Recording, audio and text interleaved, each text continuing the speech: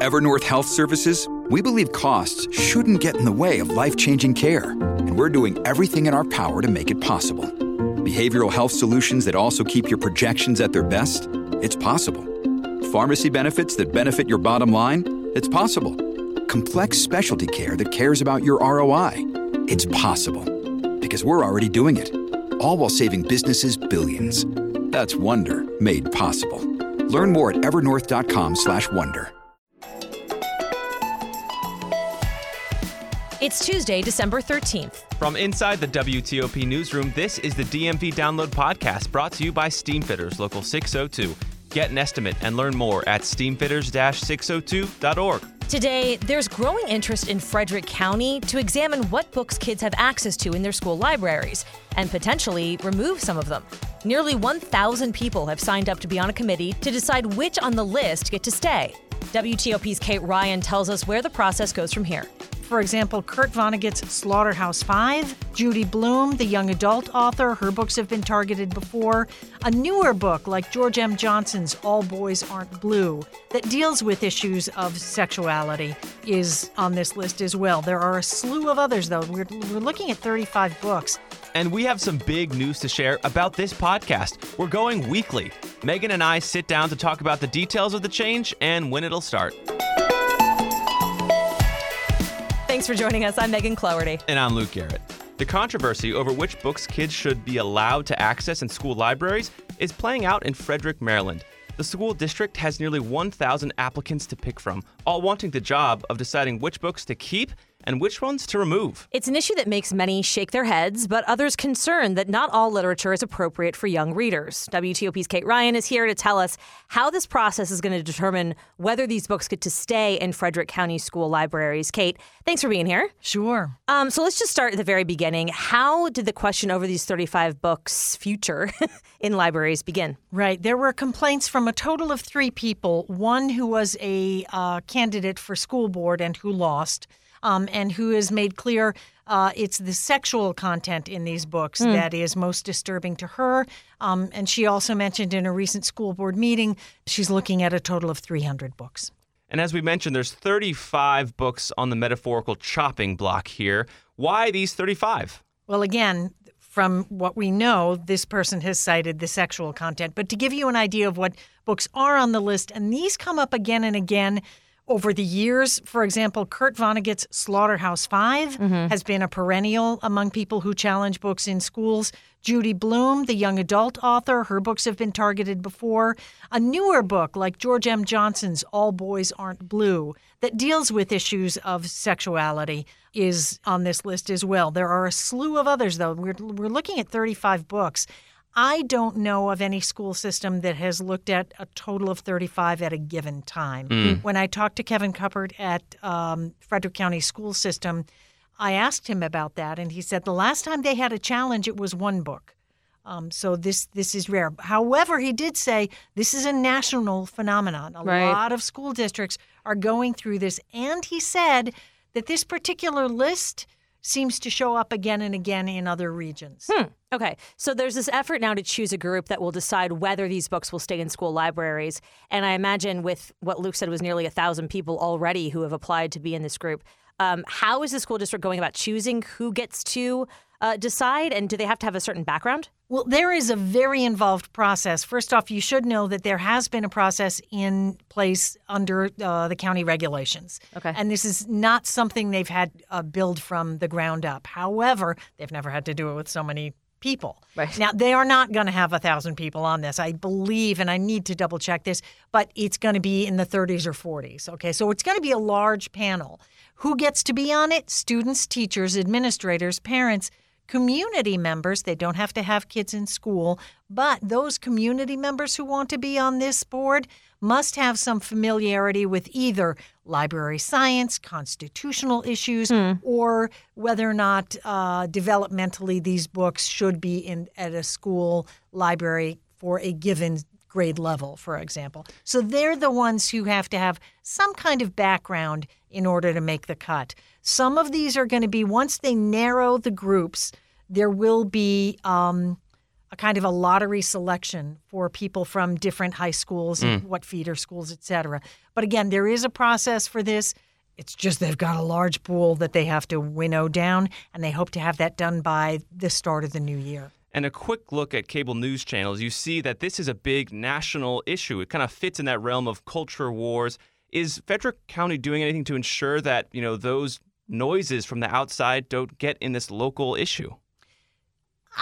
I don't know if that specifically, but I will say I asked him, how do you keep this as fair as possible, and how do you avoid the kind of heated confrontations we've seen in school board meetings over the past couple of years?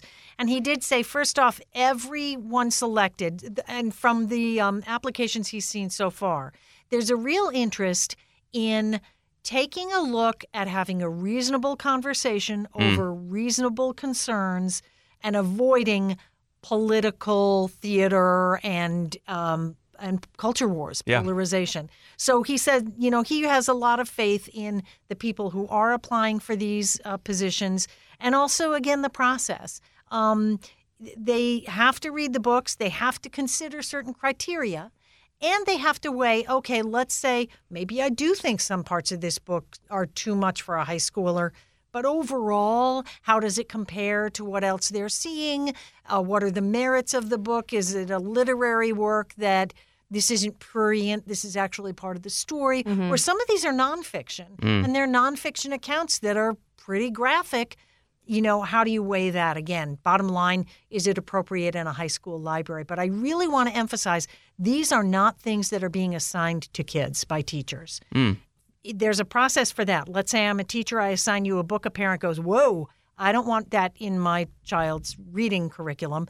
You can talk that over with the teacher. Generally, teachers are trained in how to provide an alternative assignment without stigmatizing anybody, without saying, oh, Johnny doesn't want to read this book. And this has been a long-standing practice. Cuppert says, technically or traditionally, 99.9% of the time, that's good enough. It's rare for it to get to this level, and certainly rare, again, in Frederick County, as far as he can recall, to see this large number of books up for consideration. I'm glad you said they have to read them, because for some reason that didn't occur to me, that, people might think, oh, I've read Slaughterhouse-Five, but you read it probably 25 years ago, and your memory of it may be different than, if you read it today, and how your life view has changed.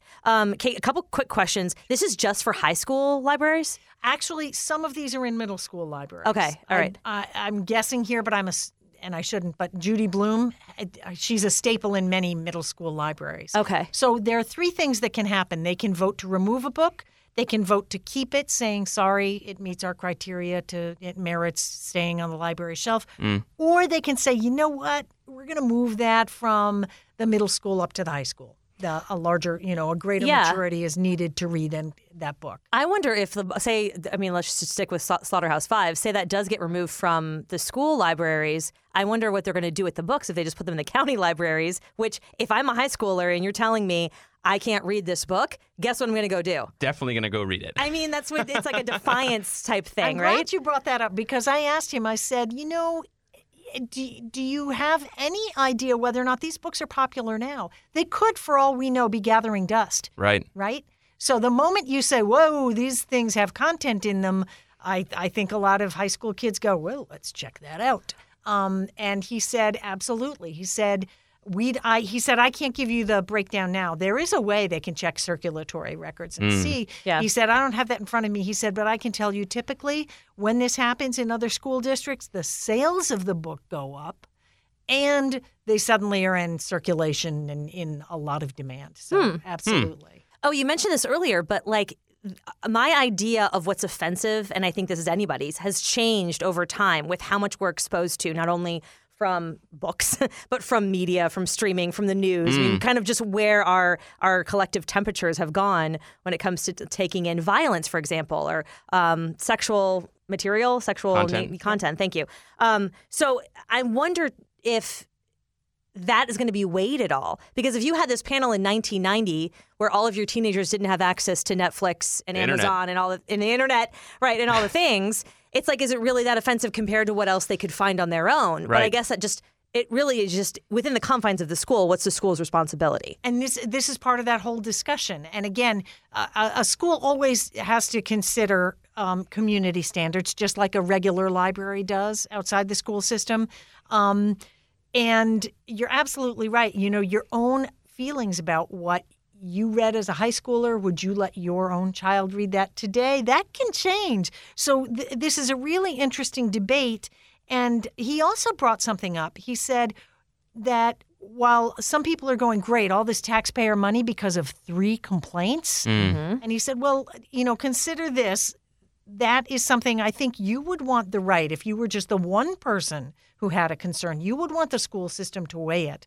He said, and there is a thing called in principle. It's kind of a finding that if a court finds precedent for, we've got precedent for keeping this on our shelves, they could find in principle this book belongs on our shelves. So they may get through half the list here and go, oh, the others, same concern, precedent or our principle shows they can stay on. So whether or not they go through the entire 35 is kind of up in the air right now. I'm assuming that they will in this instance, but this could be an instructive tool in future, is what he was saying, that next time around, if they say, if that's the same concern, we've already found on principle, these deserve a place on our shelves. And you mentioned that 35 books. That's a lot of books to be on this, again, metaphorical chopping block. We've seen nearly 1,000 parents wanting to be part of this board. 1,000 people, whether that's teachers, community members, administrators, so we don't know, people, thank you. Yeah. Do you see those big numbers as part of a trend of greater involvement in public schooling that we've seen after the pandemic? Would you characterize that as part of that trend?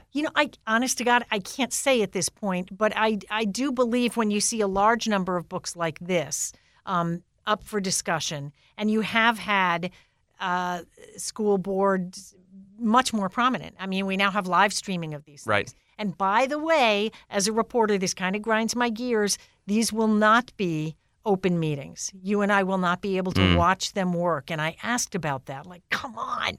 And here's the problem, or here's the issue. Because this body was created by a regulatory method within the school system, it's not subject to Maryland's open meeting law. Wow. Because there's going to be a large appetite for how these decisions are going to get made. Exactly. Now, and again, when I brought that concern, I will say Cuthbert said, but please be aware, we, knowing full well that this is going to get a lot of scrutiny, everything is being documented. And he said all of the findings are going to be out there. You're going to see the rationale. You're going to see what went into this. I am fascinated. He said there are a number of students involved, and I'm really interested to find out how they feel about this. I think they're the consumer of these books or not. And I think that's going to be a very, very interesting. Hopefully we'll see some of that come to light and open for discussion later on. Well, it's definitely come to the forefront before, the whole idea of banning books, but how Frederick handles it and, where things go from here, we will see in the new year. Kate Ryan, thank you for being here. We appreciate it. Thanks a million. And coming up after the break, we've got some big news, big changes coming here to the DMV Download podcast. Change is good, and we'll talk all about it. Backed by the experience of its hardworking members, Steamfitters Local 602 is ready to take on your next commercial, heating, cooling, HVAC, or refrigeration project. Steamfitters Local 602 adds value to our community through its partnerships with local contractors and building owners, all while keeping the focus on improving the lives of its members and their families throughout the DMV. For work that's on time and on budget, go to steamfitters-602.org to schedule your next project. That's steamfitters-602.org. Steamfitters Local 602. Changing lives. Explain your DNA on 10 cases, man. You're inside the police interrogation room with the alleged Potomac River rapist. I'm not guilty on any of this stuff. So calm, so reasonable. Could this be the man who terrorized women for 9 years before murdering a brilliant scientist 2 decades ago? Experience one of the most fascinating true crime podcasts available. Join crime reporter Paul Wagner for Unknown Subject, Season 3 of WTOP's American Nightmare series. Search American Nightmare Podcast on all podcast platforms. And before we go here, we have some news to tell about this podcast. Big news. We're going weekly, starting the last week of December. So going from daily DMV Download podcast to weekly. Yeah, and it's going to be a different format as well, which Luke can talk a little bit more about. But also with this change, I'm going to step back because I'm actually leaving the area. No! I've known for a while, but still, no! My husband is in the Army. He got transferred out to Colorado Springs, and so I am going to follow him in the spring, which, you know, is exciting for us. It's a new adventure, all of those things, but it also feels like I don't want to start this, weekly with you and then have to back away from it later. Yeah. So we're kind of changing things up all at once. It's true. I think that's what we thought. It was like, we're going to make some changes. Might as well do it in one foul swoop. This weekly podcast is going to be kind of more of a magazine-y feel, if that makes sense, kind of paper to radio podcasting analogy there. It's going to be longer form. We're going to get outside of the studio. We're going to meet some people in this area and really talk to them for a longer time, and then just have some more produced podcasts on a weekly basis. Yeah, and we've heard from a lot of our listeners too that they love the podcast, but it's hard to get to a podcast every single day. Right. And this will give you a deeper dive on possibly, it's still going to be local news, but it's going to be more topical. So you're not going to be hearing about everything that happened in the news that day or even that week. Luke is going to have one topic and really go in on it with the experts. So, and you'll have a whole week to listen to it. So I think it just kind of makes sense. It's kind of the deal with podcasts. A lot of podcasts kind of do this. Yeah. And so we're really excited. I'm really excited. Obviously, we're really excited for Megan, and we wish the best on her new journey westward. You. Yeah, and I have a couple months before I go, so I'm going to go back to investigative reporting and reporting daily on WTOP, but I can also be on your podcast as well. Yes. Depending on what I cover and what comes up. So, end of an era, start of a new one. Here we go. And I like the positivity. Yes, no, it's going to be great. It's a total opportunity. I've already got some episodes banked for the weekly, and it's really exciting. It's fun. It's going to be really fun. Do you want to tease the first one? Because I think it's really cool. Yes. So the first episode, so many changes happening here, not only with the podcast, but also WTOP News. They were voluntary buyouts. 10 giants of the newsroom opted to take the buyout. And so I talked to 3 of them, Christy King, Deborah Feinstein, and Bruce Allen. They all started here at WTOP in November of 1990, the same month, and they're all leaving the same week. So we jump into a time machine with them. I go into the archives, get some really cool sound. I love it. And they just share their secrets about how they've done it, how they've been here for a combined 96 years at WTOP. Oh my gosh. I know, it's insane. Hopefully you didn't tell them that. That probably makes them feel old. I started it, not to give away the intro. They loved it. So be sure to check that first episode of the weekly DMV Download. It's pretty special. That's awesome. Well, thank you guys so much for listening. We're still here for a couple more weeks together, and we just wanted to let you know about the change. That'll do it for us today on the DMV Download podcast. Surely we are brought to you by Steamfitters Local 602, and our music is by Real Worlds. Give us a review and rate our show if you get the chance. Good or bad, we'd love to hear it. You can also find us on social media, where we're posting all the time. DMVDownload.com is also our website. Check us out there. The DMV Download is a product of WTOP News. Listen on 103.5 FM in D.C., 107.7 FM in Virginia, 103.9 FM in Frederick, Maryland, online at WTOP.com, and on the WTOP News app. Have a good night.